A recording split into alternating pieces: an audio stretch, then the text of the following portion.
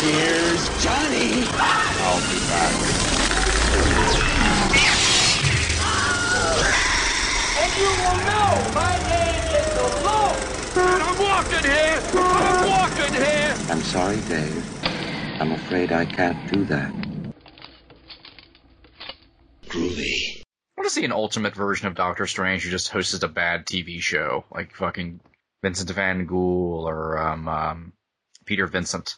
To be fair, we only saw Doctor Strange's son as the ultimate version, so the ultimate Doctor Strange Senior could have been that. True. Yeah, could you imagine Cumberbatch playing Vincent Price in a later film? I want to see Cumberbatch attempt to do that voice. With Arthur Darvill as Peter Cushing. Now that makes sense. And David Tennant as aging actor David Tennant. I was in things once. No, you weren't. I love the idea of the league of fucking sci-fi actors who couldn't get work for some reason, and just David Tennant plays himself in modern time. Just an old man makeup. Just smearing himself in purple makeup. You can bring me back, right? I did it once. So anyway, Doctor Strange. Yes. Jonathan Pangborn.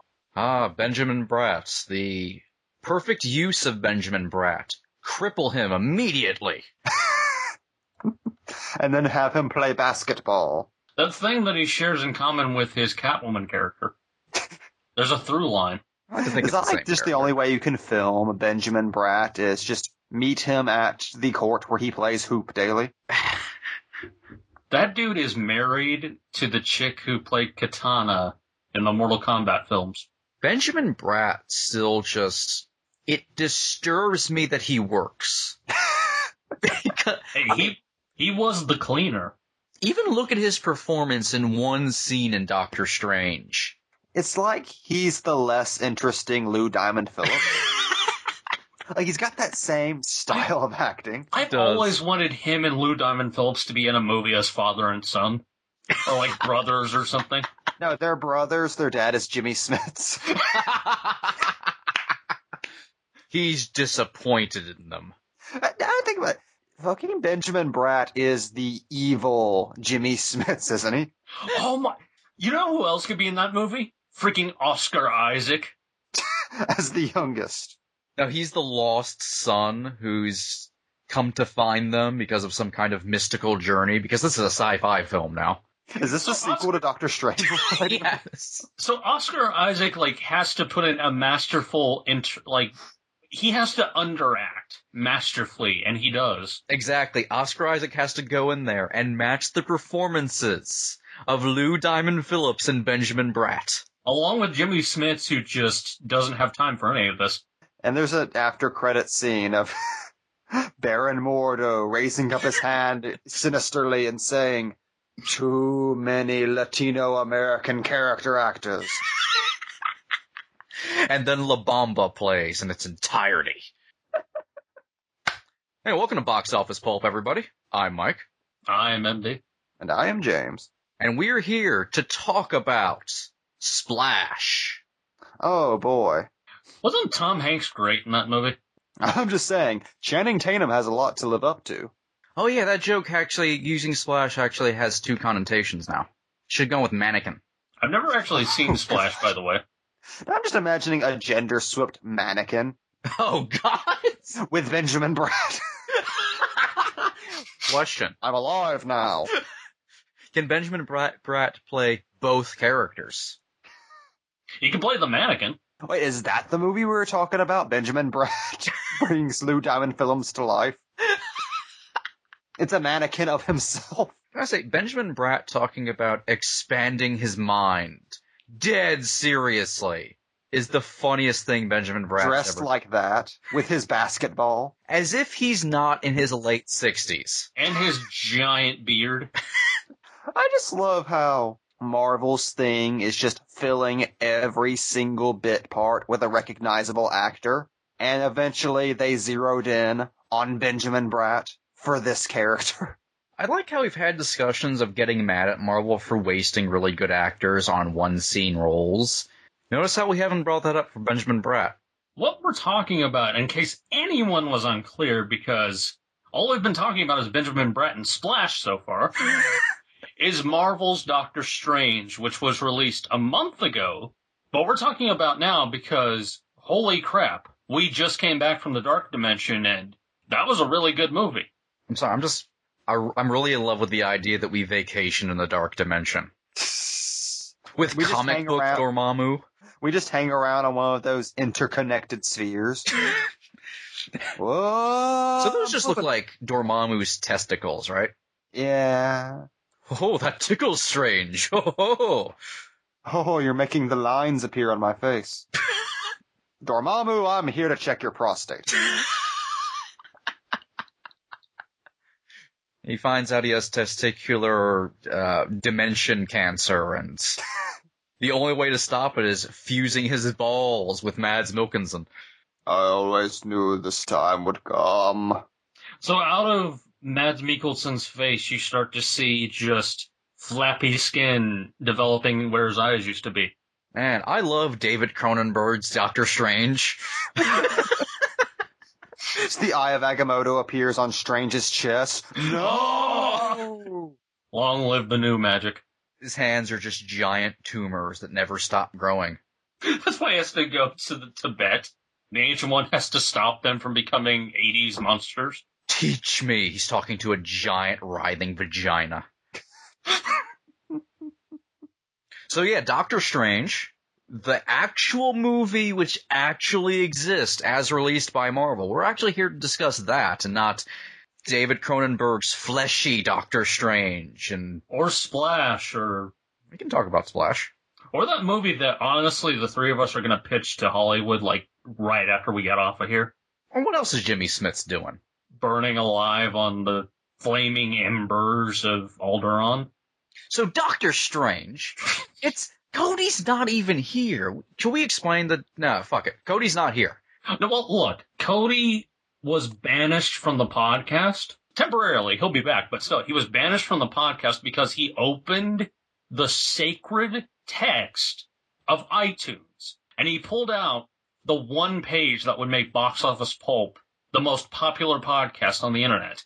He is currently battling Tilda Swinton for podcast supremacy somewhere over New York. I don't know where. I mean, you joke, but I don't know how feed works. I wasn't joking. I actually do fully believe all of that. So, let's go down the line. MB, because you're here. That's my only qualification. What did you think of Doctor Strange? Out of all the Marvel characters that exist, Doctor Strange has, for a very long time, been the one I've been the least interested in. Just because I've never really been able to kind of connect with the character on any sort of level. Just based on the fact that I'm not really into magic. Until I read Doctor Strange The Oath by Brian K. Vaughan, because that was what was being referenced in production to this movie. And I really liked that story. But I still never really had that much of a connection to Strange as a character because I read the comics and I was just like, I want to get into this character, but I'm not really finding anything beyond The Oath to get me in there. All of that said, this movie actually managed to get me on Strange's side for probably the first time. Like, this movie embodies everything that I like about Doctor Strange, condenses it into a movie, and then just says, okay, just follow this version. Because this version just has none of the chuffa. None of the chuffa that follows Doctor Strange around in the comic books where he's this convoluted, like, he knows all of these spells and can do anything and has all these, like, weird words and references to things that you're not meant to understand because you're a mere mortal. His eye patch. Like, Doctor Strange in this movie, because he's in an origin movie, allows to be a character that you follow this stuff along with, and even in the Strange origin stories from the comics, it's mostly just told in flashbacks and non-linear flashbacks. So I was really surprised and, like, really appreciative of the fact that this is a flat-out origin story, but also an origin story for the mystical side of Marvel for the first time. I mean, Thor wasn't really that great of an intro considering they tried to pass it off as aliens. That wasn't magic. They just had laser beams. So, with the mystical side of this being at forefront, and Doctor Strange being kind of considered, a focal character for this larger sect and this group that has to ward off mystical enemies to the world where the Avengers can't intervene. Like, everything about the setup in this movie is just fantastic, and I went away from this just thinking, like, wow, I may have actually liked that more than Guardians of the Galaxy, because, like, Guardians is great, and I love it, but it's an ensemble movie.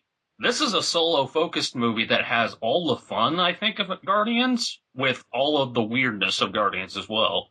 And it has its own tone, too. Well, you hit on something that's been the greatest millstone around the neck of the character since his inception.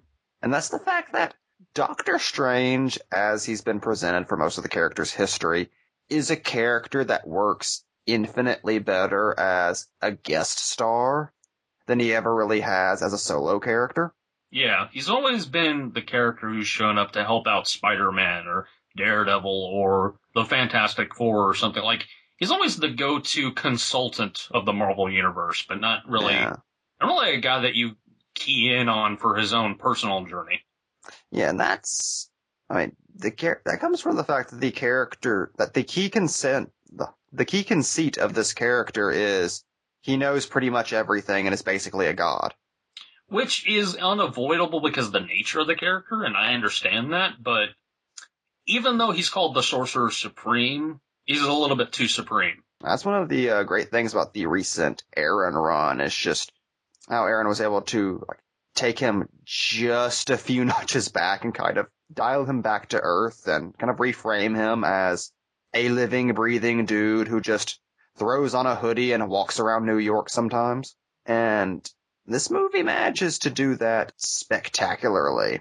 That was something I was always unsure about in the production of this movie, with it being an origin story, because I was never that convinced that Doctor Strange's origin, A, would be interesting at all, and B, if that character would still work watching him become Doctor Strange when the destination is all you really care about. And thankfully I was proven spectacularly wrong in that regard.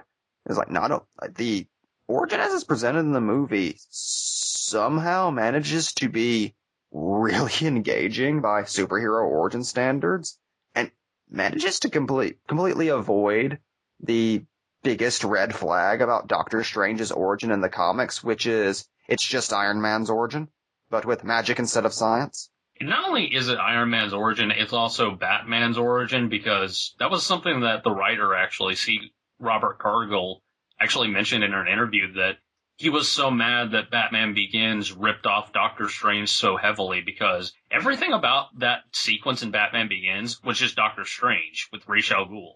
Very much so. And with Doctor Strange, you kind of get all the same beats. Like, he is a cruel, arrogant rich man with a mustache who uses his genius for gain until he's humbled by a horrible, crippling accident, and then becomes a superhero for various reasons.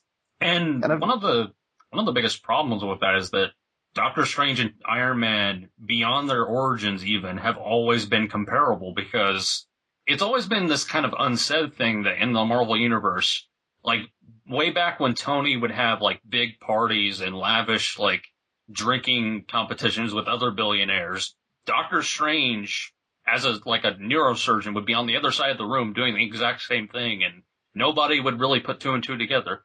But it was always just that weird thing that nobody put together, even though it's there. It's right there. It's the thing that's really, even the current comic books still have the problem of, how do you discern the two? They're mustache buddies. Yeah, pretty much. But I'm surprised at how the movie was able to, as you said, cut out so much of the chuffa with Doctor Strange and his origin, because I was shocked that Doctor Strange is crippled, 7 minutes into this movie. Oh yeah, it doesn't waste any time, and that's what I loved about it too, is that the doctor portion of it is established just enough to where you understand, okay, he is a doctor, and then they just take that away from him. It's oh, so we don't have to spend 30 minutes or 40 minutes like we did with Tony Stark. Actually, I was rewatching the first Iron Man, and Iron Man puts on his first, Mark III armor an hour and 15 minutes into the movie.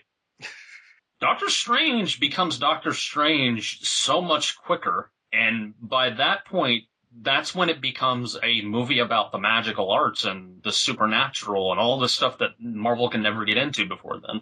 And speaking of just things from Doctor Strange's origin, they were able to kind of iron out.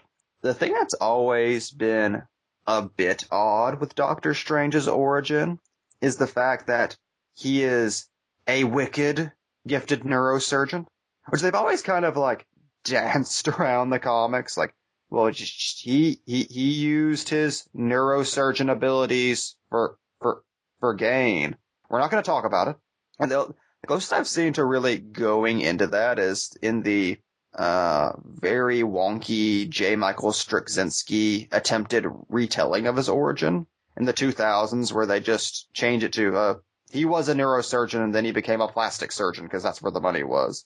The comic that you're referring to, by the way, is called Strange, which I also read for preparation in terms of this movie. And yeah, you're not lying. It's wonky. It is one of the weirdest retellings of an origin story I've ever read. The first issue is really good. Don't read anything else. No. Mm-mm. But they were able to kind of make that work in this retelling, and to give Doctor Strange a very interesting perspective that relates back to that, which is the idea that Doctor Strange's chief character flaw amongst all of the other ones is just a pathological fear of failure, which that never really occurred to me as something you could say about Doctor Strange. But yeah, even in the comics, yeah, that's kind of there. It's kind of an unsaid element rather than a thing that people bring out in like all the best Strange stories or anything. It's just kind of, people equate the ego thing more into his origin, which is why he gets mistaken with Tony Stark so much. Well, that's just such a interesting idea. The idea that his big failing is that he's so gifted he could help anybody, but he only chooses to help a select few because he's terrified of the day that he's not good enough. There's a surprising psychological depth to that really took me by surprise. Yeah. And you've been fairly silent on it so far, Mike. What did you think of Marvel's Doctor Strange? I haven't seen it. Could you imagine? Keep talking.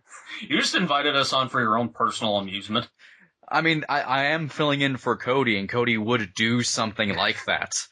Guys, tell me about Doctor Strange. Save me my $8.95. This is an impromptu Tales from the Bop.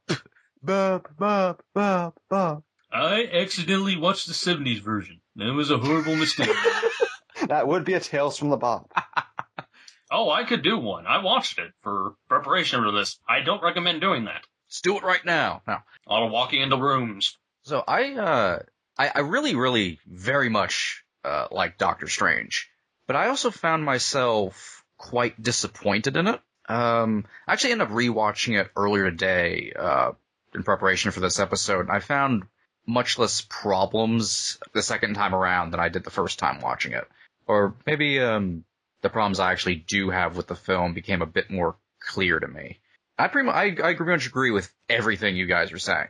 My issues with the film fall more into structure, which I find affects Strange's character arc himself. And that I feel like the movies had a lot of air removed from it that I think it kind of desperately needed. It's too short. Short Marvel movie. Like, that shocked me. Rewatching it today without credits, it's only an hour and 48 minutes long. That is way too short. I mean, not that it needs to be like 2.5 hours, but a solid 2 without credits, I think is a pretty decent runtime. It's nowhere near on the level of Ant-Man or Age of Ultron as far as, the infamous Marvel edits go, but by normal movie standards, it's a bit sparser than it needs to be, I would say. Yeah, and not to compare the, released film versus things you see in trailers and whatnot, but just in trailers, you can see little bits that are in existing scenes in the movie. Like, I don't know if there's even any deleted scenes necessarily, but just little bits that give a little bit air to each scene. Like, I found the first act moved a little bit too quickly once he's out of the operating room. because I was just watching the runtime, and by about minute 47, he's pretty much in the New York sanctum. An entire movie's worth of content happens in about 40 minutes, which is great, but I think misses out a lot of fun of Strange's origin and kind of, it has to catapult the pace of the film over Strange's character arc that I think gets lost for a little while once he starts his training, where he's just kind of a funny dude learning mystical things. Which is good. I like how they didn't overplay Strange's dickishness so much. As you said, it was about something else.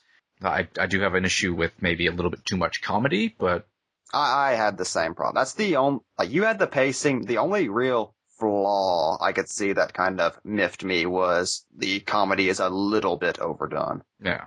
But not Marvel overdone, but a little bit more than it needed to be. A little bit pulled back. Like, something that I think hurts when the movie needed to get maybe a little bit more serious, and it was a very serious moment once the Ancient One dies. Spoilers. And when he puts his cape on and ups his collar, where it's the Doctor Strange collar, and then there's a moment of comedy.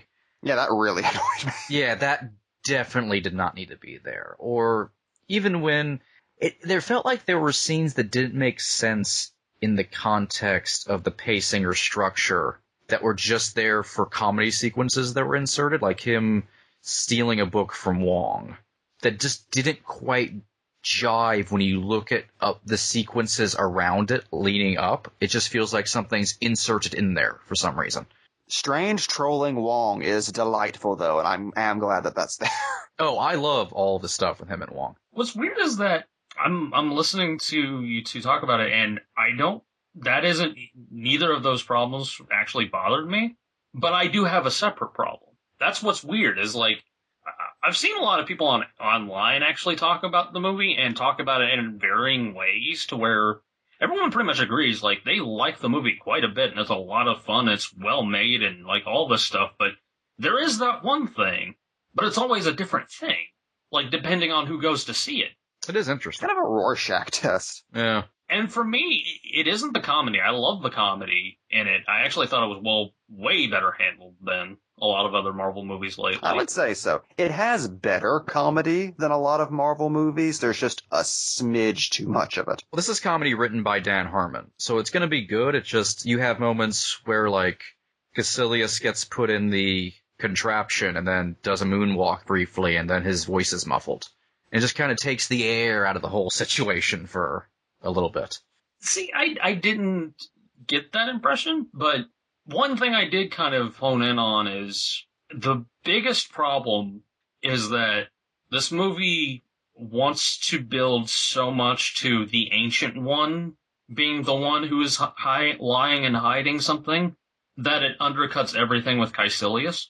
Because even though he's motivated by the fact that the Ancient One is hiding the secret, that she's using, like, channeling the power of the Dark Dimension to keep herself young and to keep herself the one sole protector of the Earth realm, like, I did feel like that reveal came a little too late, because by that moment, like, it's like 50 minutes into the film and Caecilius has been doing all this sort of stuff and his motivations have yet to be made clear until that moment, and then, like, right after that, he has, like, one more scene. I want to see if you agree. Do you feel like obviously, I'm not saying this like this is true, it's just, this is the analogy I'm going for, but Caecilius was reshot into the movie?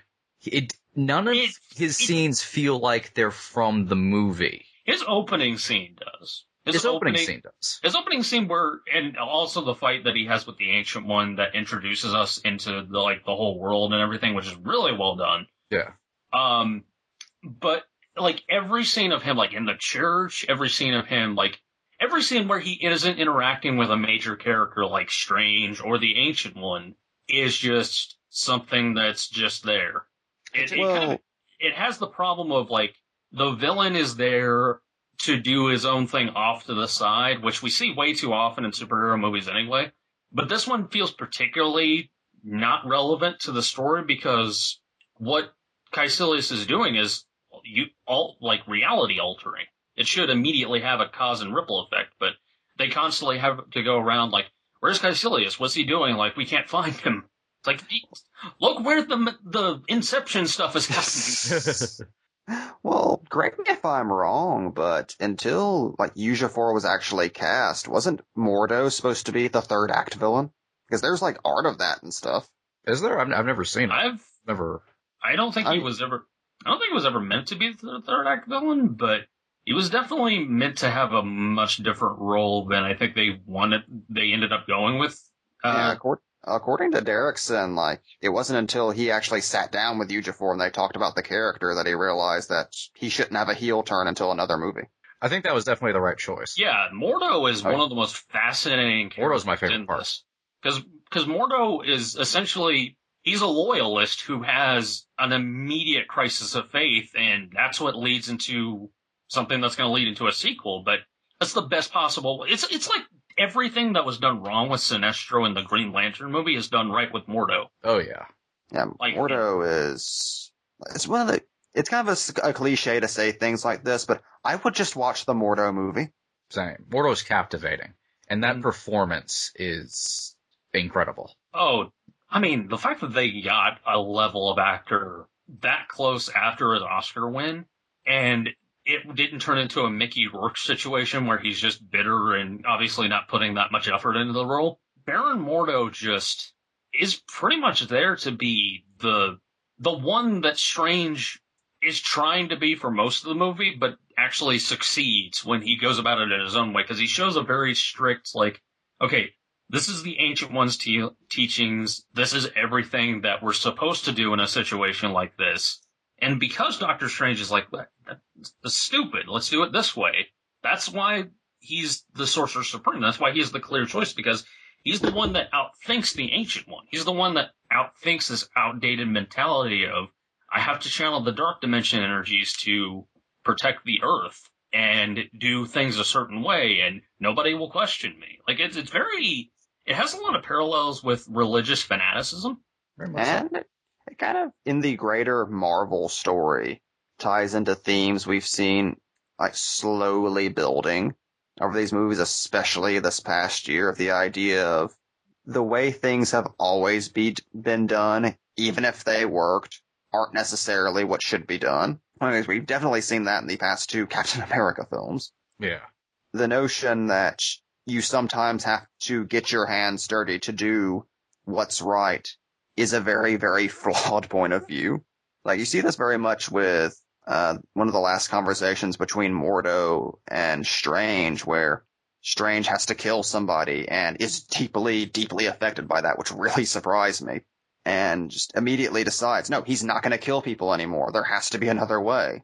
But at the same time, there's also a parallel scene towards the end where Strange makes a call that is very extreme and something to where it risks everything and risks further things along the way that Mordo is extremely uncomfortable with and says, no, this is not a path I can follow you on. So it's a really cool, like, opposite side of the coin thing that they have, because they both want the same thing, but they do not want to handle it in nearly the same way. And it's a lot more complicated than one is willing to kill and one isn't, like, you would see in, like, another superhero movie, which is, like, one is, like, it's kind of, in a weird way, and I'm not, like, trying to knock this at all, but it's kind of like the Daredevil Punisher thing from the Netflix show, where the only difference between them is one kills and one doesn't, and that's what makes them bitter enemies.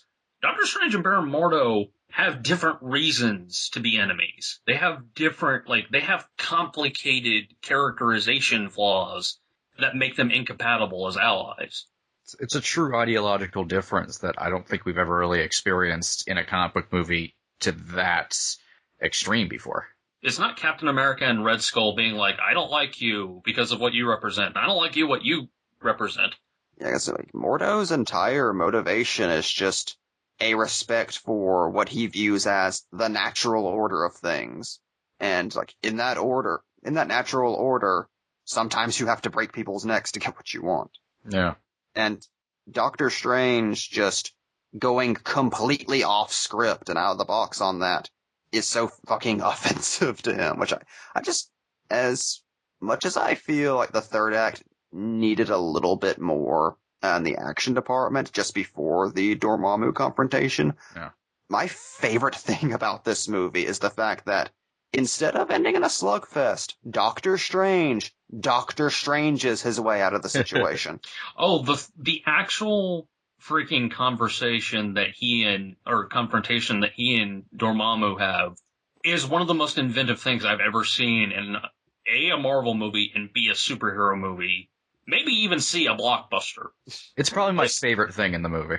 Just Doctor Strange realizing he's in a superhero movie, looking around and going, no. And then just talking his way out of the final confrontation. And I love how that tied in directly with the idea of Strange being afraid of failure, and that's what makes him the horrible dick that he is.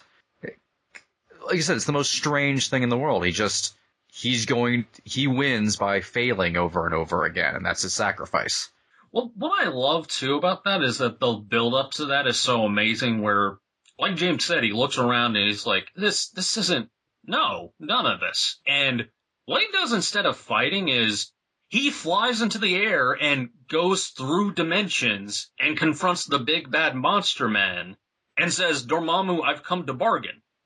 He literally breaks the fabric of time to swipe left from what is usually considered to be the traditional superhero movie ending. He escapes the cliche.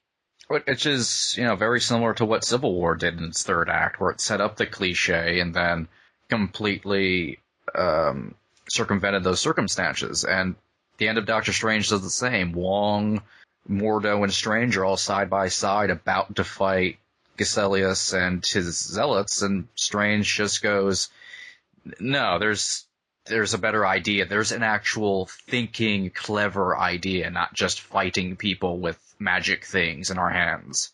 And what's cool is that you actually get to see the exact result that gets him to that point, because someone dies, he sees that and is like, wait a minute, I can just undo that. I can undo that and then take this even further. Because he has the Eye of Agamotto, which is used brilliantly, like in a way I didn't expect. I just love what a Doctor Strange thing that is, because it never occurred to me at the time, but walking out of the movie, I was thinking, I would have been so irritated if a Doctor Strange movie ultimately ended in a slugfest. Yeah. That would be the most un-Doctor Strange thing in the world. Steve Ditko would pull the paper bag off of his head and pull a gun on the director. You'd have to leave his apartment, though. Oh, yeah. Because Doctor Strange, he's a mystical traveler through different worlds and an adventurer, a gatekeeper. He'll fight people because he's a comic book superhero, but he's not. It's like whenever the Fantastic Four mischaracterize as superheroes who just fight villains. Strange goes into other worlds. He goes in weird acid trippy places and deals with forbidden knowledge that is leaked out. He does other things other than just fist fight people. Well, not only that, but the way he fist fights people is stuff like runes and fancy words and spells that just completely upside a character. He doesn't throw a punch the way that other characters do. Yeah. And what separates Doctor Strange from all the other Marvel characters, that thing that's always been very integral to the core of the character, is that at the end of the day, Strange is a man of peace. He's a scholar. That's why you don't see him in the big slugfest with the Avengers, because he's going to look at that and say, no, I'm not going to go punch some people. I'm not going to destroy things. I'm going to sit here and read my book with my tea. And not only that, but the movie does a brilliant thing by having Strange in the second act be presented with a situation where he has no choice but to fight, and he's really terrible at it. He is really bad at fighting Caecilius and his minions. He only just barely escapes with his life. And that kind of feeds into the third act, because the third act is essentially him going, well, if I try to fight him on his terms, it's just not going to work out, because we've seen how this goes. I had to kill a man. Nobody can fight Mads. Literally, Doctor Strange in the second act is saved by a living cape. I love the Cape of Levitation. The Cloak of Levitation, the magic carpet from Aladdin. Yeah, I was going to say, the magic carpet from Aladdin that just freaking becomes his own character. and gives Strange the most amazing hero entrance I've ever seen, which is him levitating up off the ground as his theme plays. Yeah, can we make use of the Eye of Agamotto for a second and turn the clock back just a little bit to the battle that prefaces the Dormammu confrontation, where Strange and Caecilius battle in a Hong Kong that is being undestroyed? That was so inventive and incredible. 'Cause Personally, I would have liked to see it go on for maybe just another minute, just to make it a little more satisfying, because it was over a little bit sooner than I think it should have. But holy shit, when it was happening. Yeah, I could not believe those visuals. Just so trippy and just something I've never seen before. I would have liked, because I was kind of fine with the earlier action scenes with Strange fighting. It was fine, but it was, other than the stuff out in the streets, it was when the Ancient One shows up, just Strange versus the Zealot and stuff in the Sanctum were just kind of standard. And then time reversing and Strange and Caecilius fighting and people getting trapped in things as time is reversed, and wow, that was cool. Not only that, but that just leads into a larger thing about the movie, which is everyone talks about it. The visuals.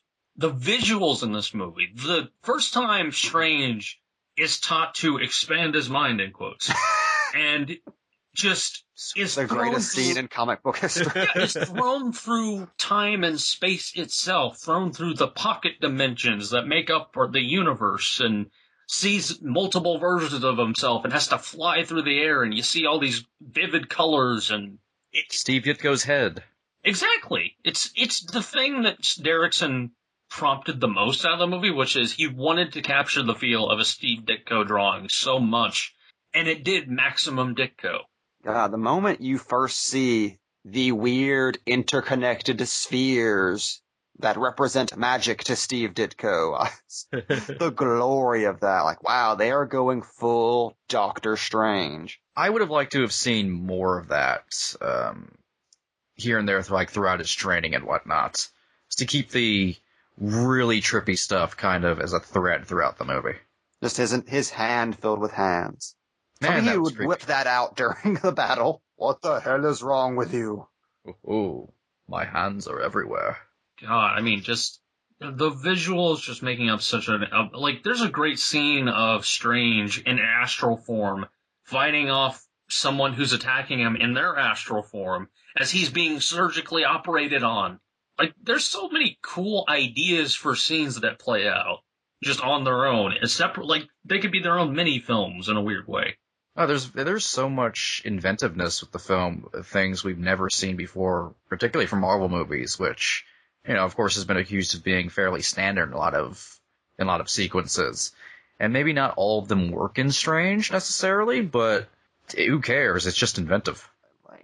This is definitely the prettiest Marvel movie of them all. Oh, it's gorgeous. The cinematography is just eye-popping. There's been a lot of criticism in recent years that the Marvel movies all visually look identical. I think Doctor Strange very thoroughly puts that idea to bed, because this does not look like a standard Marvel movie at all. No, it doesn't From look shot one. It doesn't look like one, doesn't sound like one.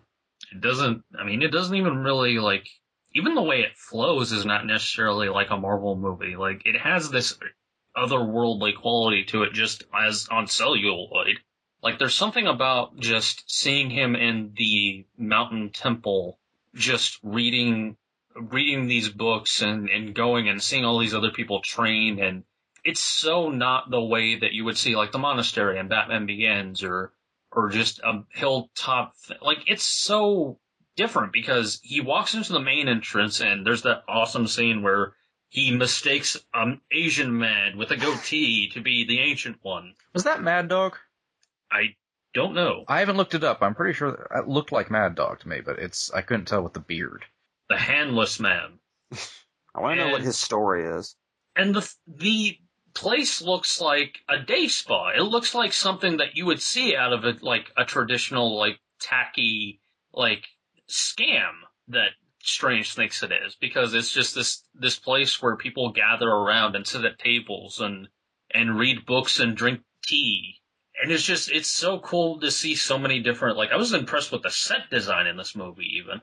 What I liked about the costume design is it's very, very Doctor Strange. Yes. But feels exactly like it belongs in the Marvel Cinematic Universe, which is impressive because of how different the aesthetic of Doctor Strange comics are.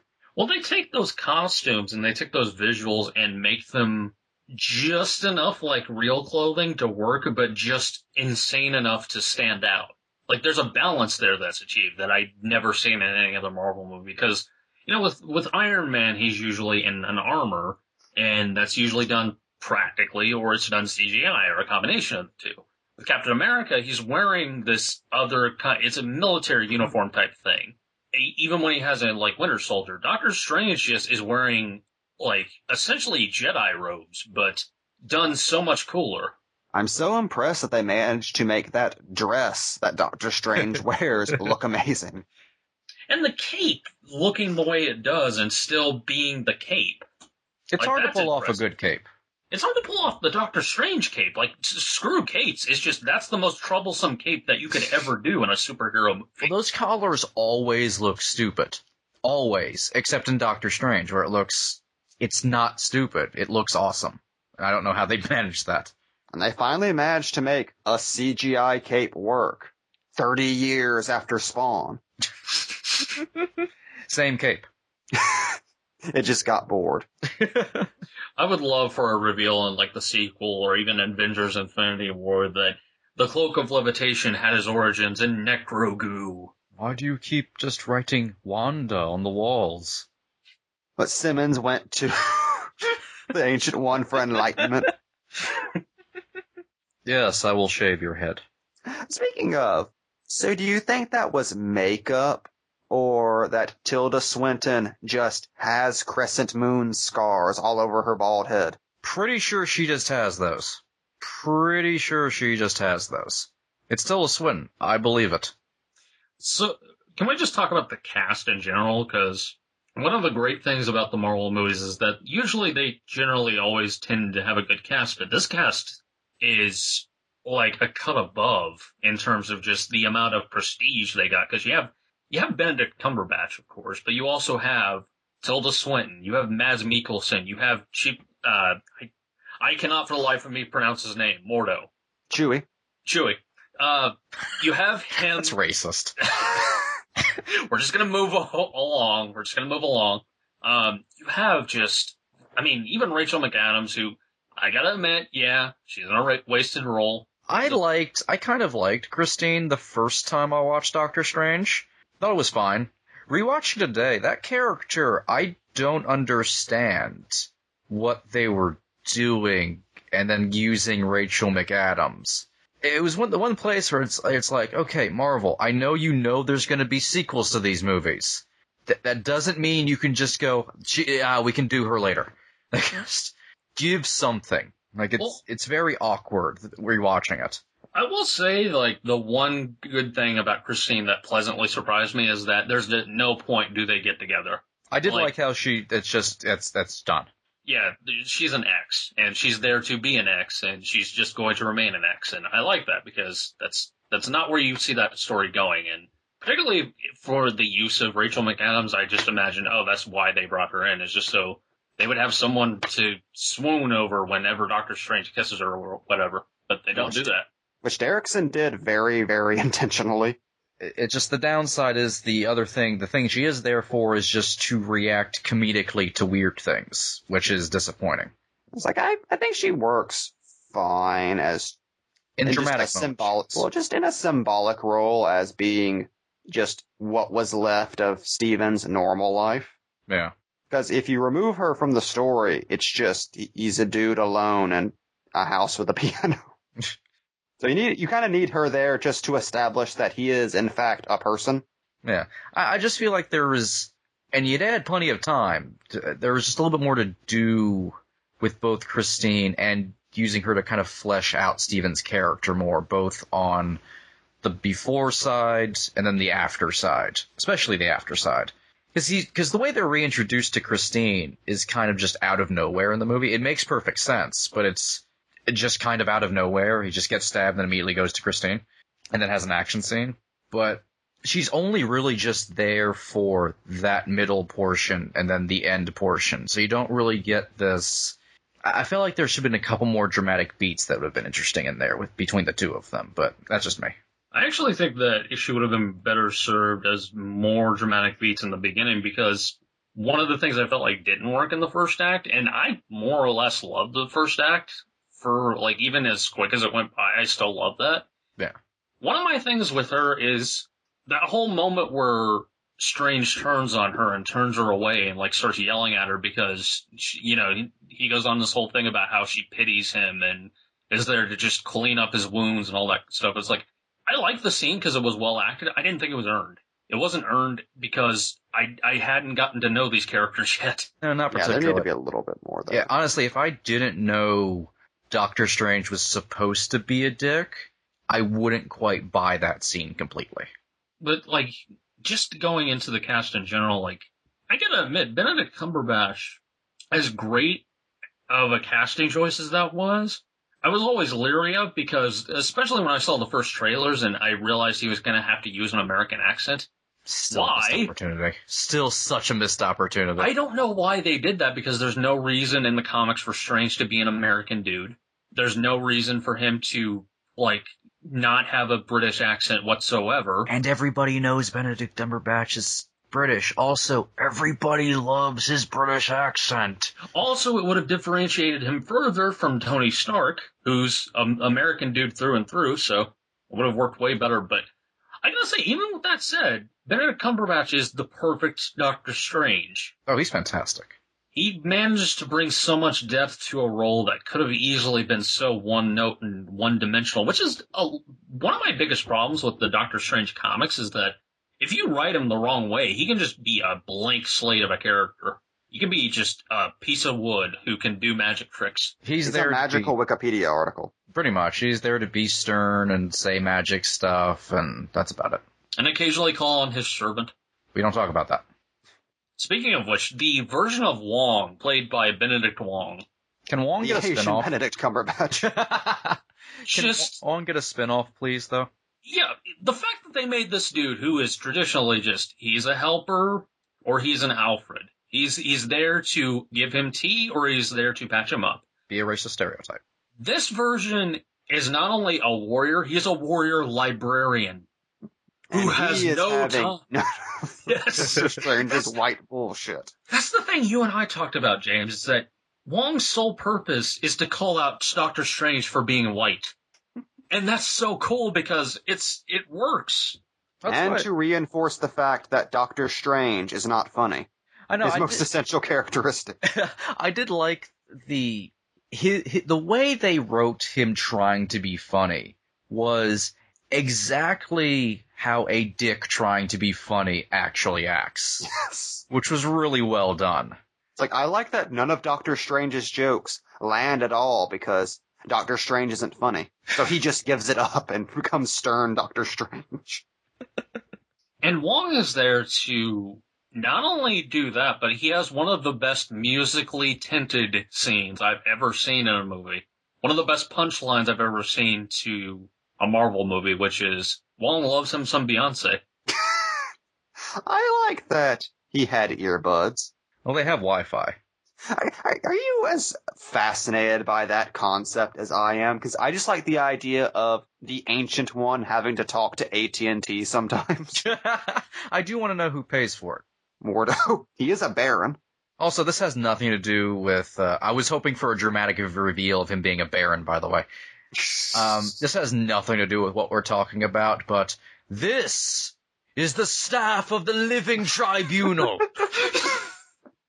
The greatest line ever uttered. I laughed my ass off in the theater. Just think, at one point, Benedict Cumberbatch will speak with those who serve the one who serves above in shadow. By the hoary hosts of Hogoth.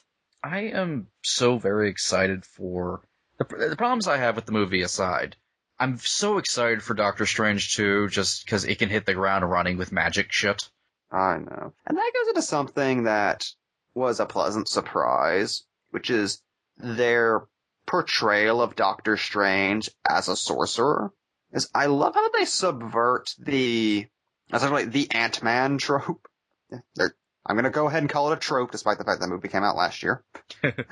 But just the idea, the expected thing of, oh, Strange is going to be really bad at magic, and it's going to take him until the end of the movie to start to become a sorcerer. It's like, no, Strange is an amazing sorcerer, and is the greatest student the Ancient One has ever had. Like, they actually do a good job of, like, easing you into the idea that, oh, this really isn't a fish out of water story. Doctor Strange was born to be Doctor Strange. This is his calling. Yeah.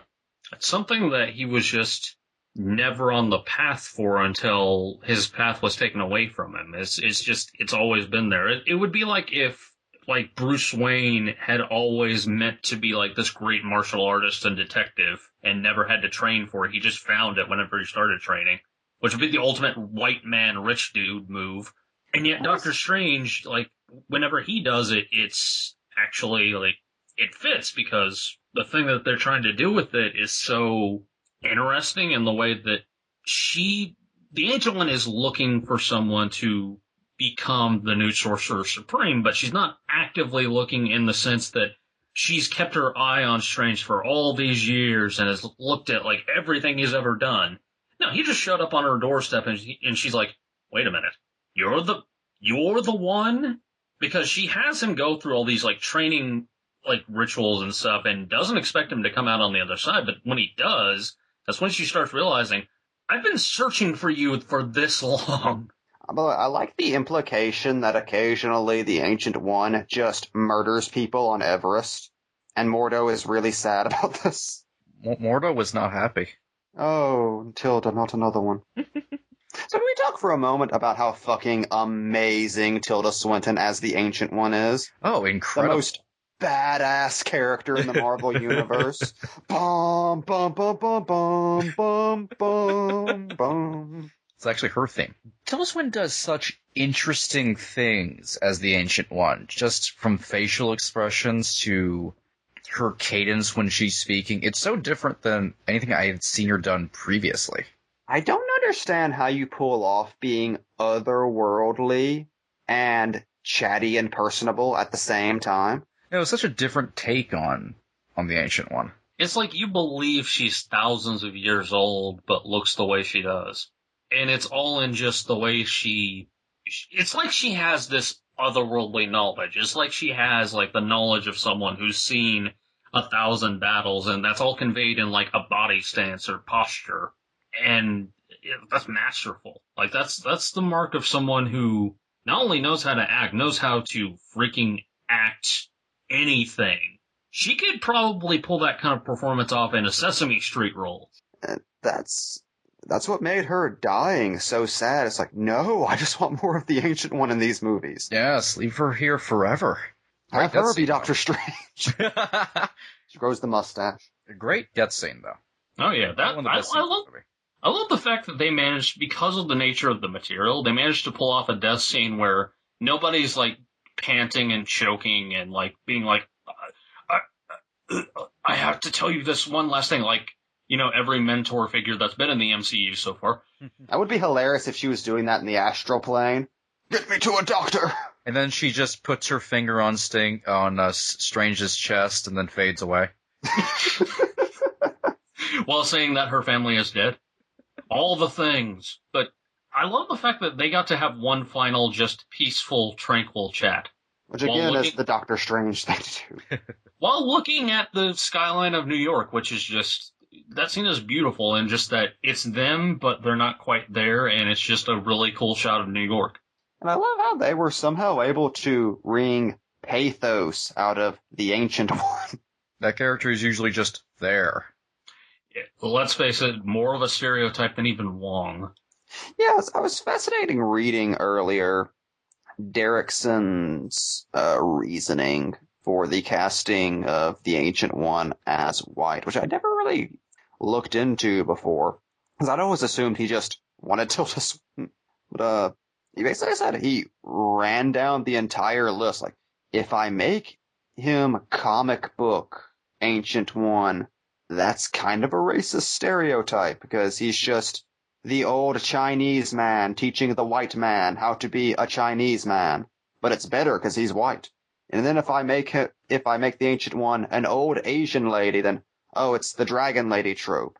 Then if I make her a young Asian lady, oh, then it's an anime thing. He ultimately decided there was no way he could do anything that wasn't going to be offensive in some way, so he just went with Tilda Swinton. At least still made her Celtic, which was a good way to go. She's technically a Highlander. And what Technically a Highlander.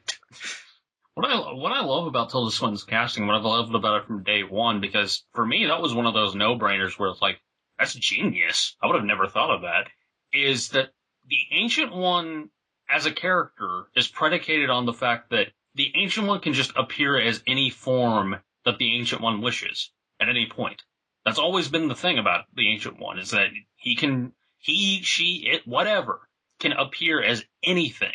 And making it Tilda Swinton and having the advantage of having Tilda Swinton in your movie because of the nature of that character is a genius move, just by itself.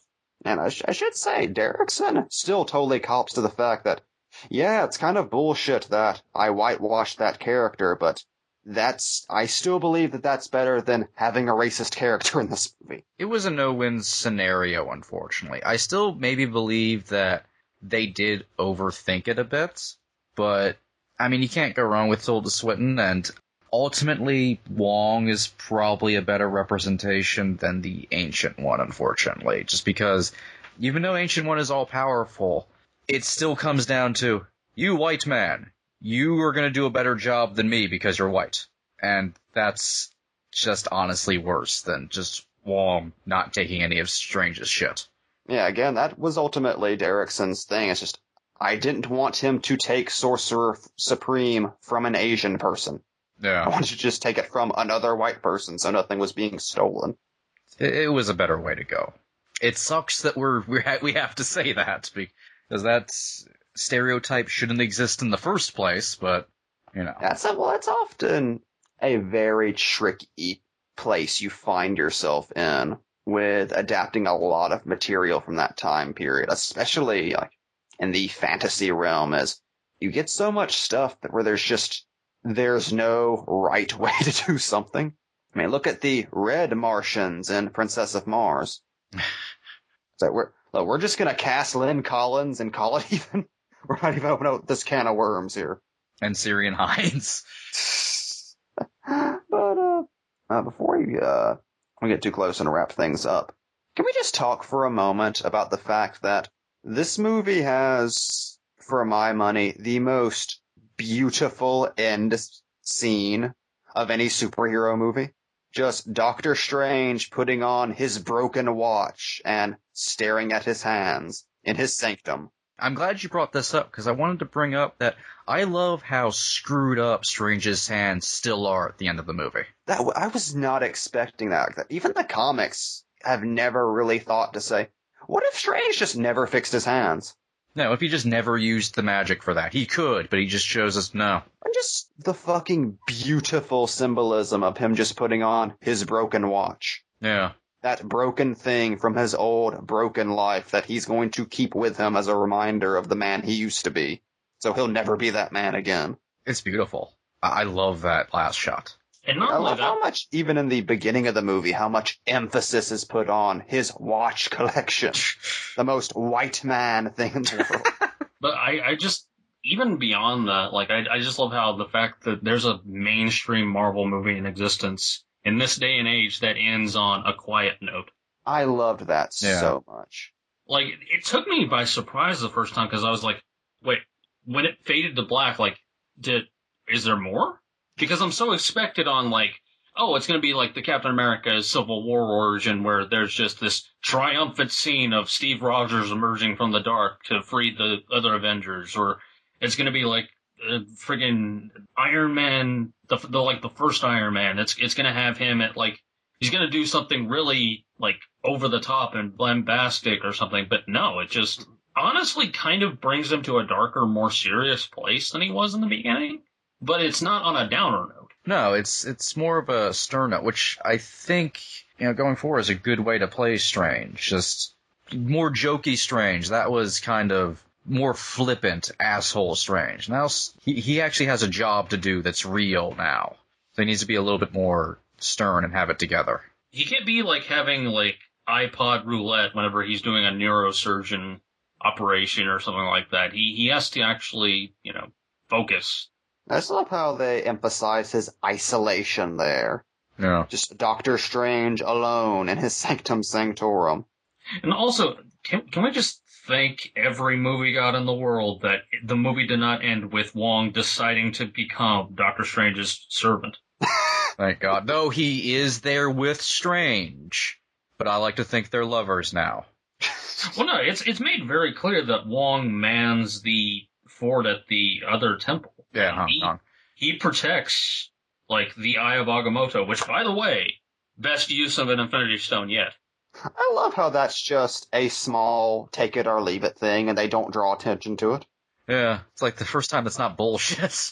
And even if you don't know what any of that means, just in the context of the movie, that's just a nice point. Yeah. It's like, oh, Strange still doesn't know what the Eye of Agamotto is. He needs to learn from Wong. Yeah, I like how he's not infallible at the end. He's just kind of fell into that accidentally. Like, even the Cloak of Levitation, like, he doesn't completely understand it, but he still uses it because it's useful. Like, he's very practical in the way that he deals with, like, he doesn't pull out a scepter or anything during the movie that he doesn't know how to control, but needs to use because the story depends on it. Like, he just kind of does what he needs to do and only goes as far as he understands. And then the rest he'll learn. I do like how there is a scene like that during the first fight with Mads, and it's like, oh, I don't know how to do this. I'll throw it at him. Mads is so put off that he has no idea how to use what he's holding. No, not to completely just defecate all over Kaecilius, because Mads Mikkelsen, for the screen time that he does have, is delightful. Oh, he's sassy Mads. Oh, yeah. And that scene of him, like, explaining what the Ancient One has actually been doing, and just the hatred / just legitimacy in his voice, because he wants Strange to pay attention. He wants to tell him the truth. He doesn't want to, like, say, this evil thing that I'm doing is for an evil thing and an evil purpose. I'm going to manipulate you. He's actually telling him the truth the entire time, and he's vilified. Now, I'm gonna go out and say it. Kaecilius was right. It was. Let's get that on a t-shirt. With the eyes underneath it. Kaecilius was just integrated poorly into the movie. And not poorly in that he didn't belong there. He did. Like, that actually played into the plot very well and went along with everybody's arc. And oh, yeah, he's a heavy fixture. Oh, yeah, and Kaecilius has a very interesting villain plot. The problem is the movie only treats Kaecilius as important when it's time to deal with the villain. Well, it's a plot device. Yeah, it's like the door opens up and Kaecilius is there, and then Doctor Strange is now in a superhero versus supervillain plot all of a sudden. And it's very jarring, and even it's like what Kaecilius feels, his backstory, and why he's doing what he's doing is told in that training scene with Mordo, where you're not really paying attention to what's being said. There's no...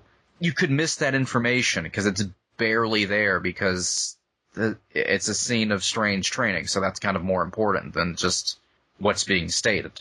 And it's mistakes like that that kind of downplay Kaecilius too much in the movie. It's like you could have an actual scene of Mordo and Strange somewhere. He's telling this information, and maybe we're cutting to Kaecilius and he's doing something, and we're connecting the dots, and we're connecting what Mordo's saying to a face. Instead of just a lot of information that's kind of info dumped out there, unfortunately. Still, though, Mads Mikkelsen better off in this movie than he was in Thor: The Dark World, because he was nearly cast as freaking God, I forgot about that. Could you imagine? That would be unforgivable. Yeah, Kaecilius is an actual villain, so... Malekith the Accursed. That thing that, thankfully, he got cast as Hannibal Lecter and couldn't do. Thank God. Before we wrap things up, I think we have to talk about one of the breakaway stars of this movie.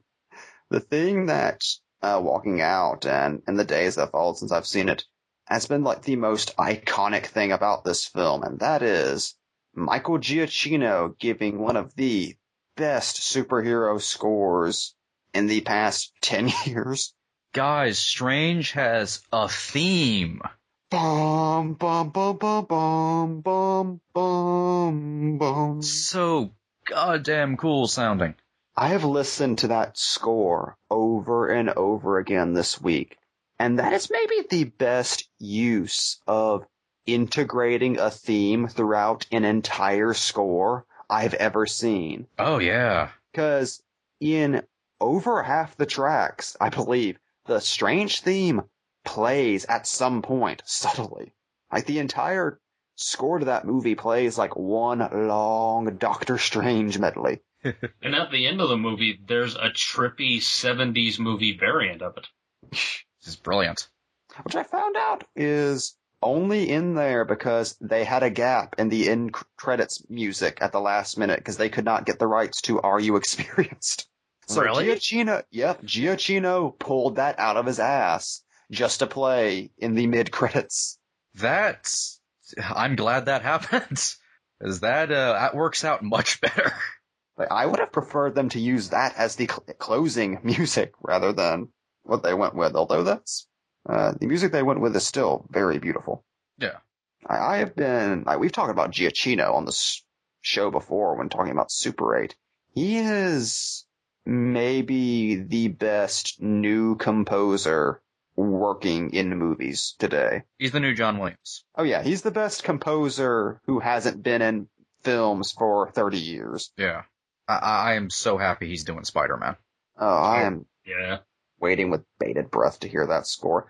A lot has been said recently of the quality of the Marvel movie scores, which I, for the most part, concede. Not just in their diversity, but in their use in the movies themselves. At no point is the score in this movie ever obnoxious. At no point is it just some background music to keep the tempo of the scene. Yeah. It manages to ride that fine line where you always know it's there, but it's never being bombastic. And every time there's a dramatic sting, like in, the full Cloak of Levitation reveal, it always feels earned. You feel the music, and it's there with you, and it's the character of the movie playing the music, as all great scores are, particularly of the old superhero variety, where there was that main theme. And it's been a while since we've really gotten that in a movie.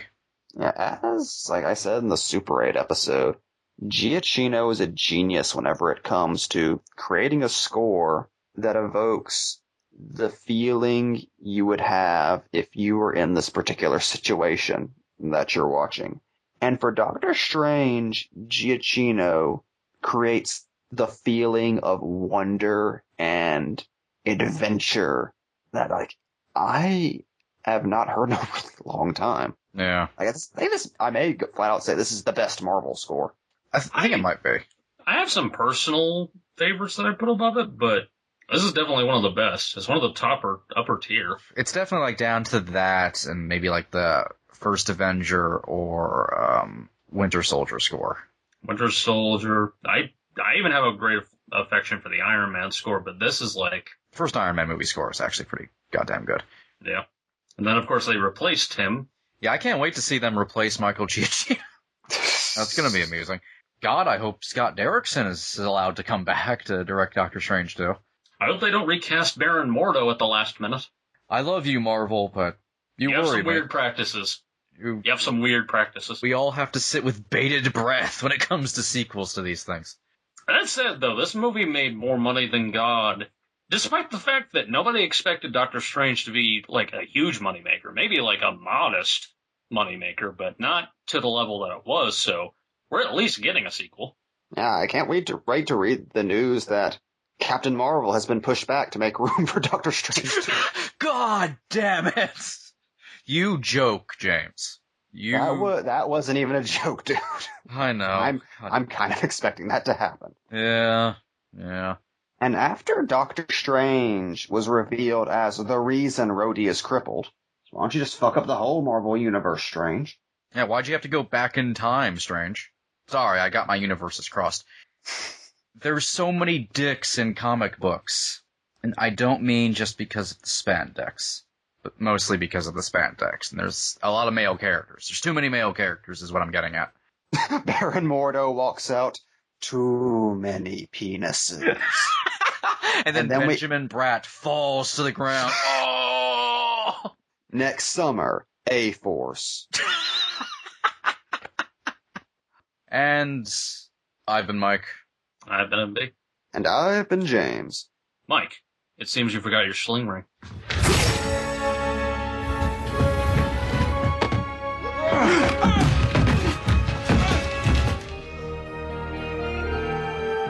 And like that, he's gone. So how amazing was it hearing Mads Mikkelsen say, "It appears that you have lost your sling ring." You thought that was some kind of rap. This is Box Office Pulp Guy, and this has been a Pulp Podcast production. Now please, please, please, put a gun in my mouth and pull the trigger and say goodnight. And now, on with the show. Mr. Johnson, have you heard about those people who don't know about our podcast? Yes, sir. I've heard of them. Do you think anyone who doesn't know about our Southern Theme podcast should go to jail? No, sir. Do you think anyone who has heard about it but hasn't listened to our podcast should go to jail? No, sir, no. Do you think anyone who refuses to listen to our Southern Theme podcast should go to jail? No, sir, not really, no. Then what should happen? What would be a fair sentence? Do they deserve to die, Mr. Johnson? Do they deserve to die? Yes, they deserve to die, and I hope they burn in hell.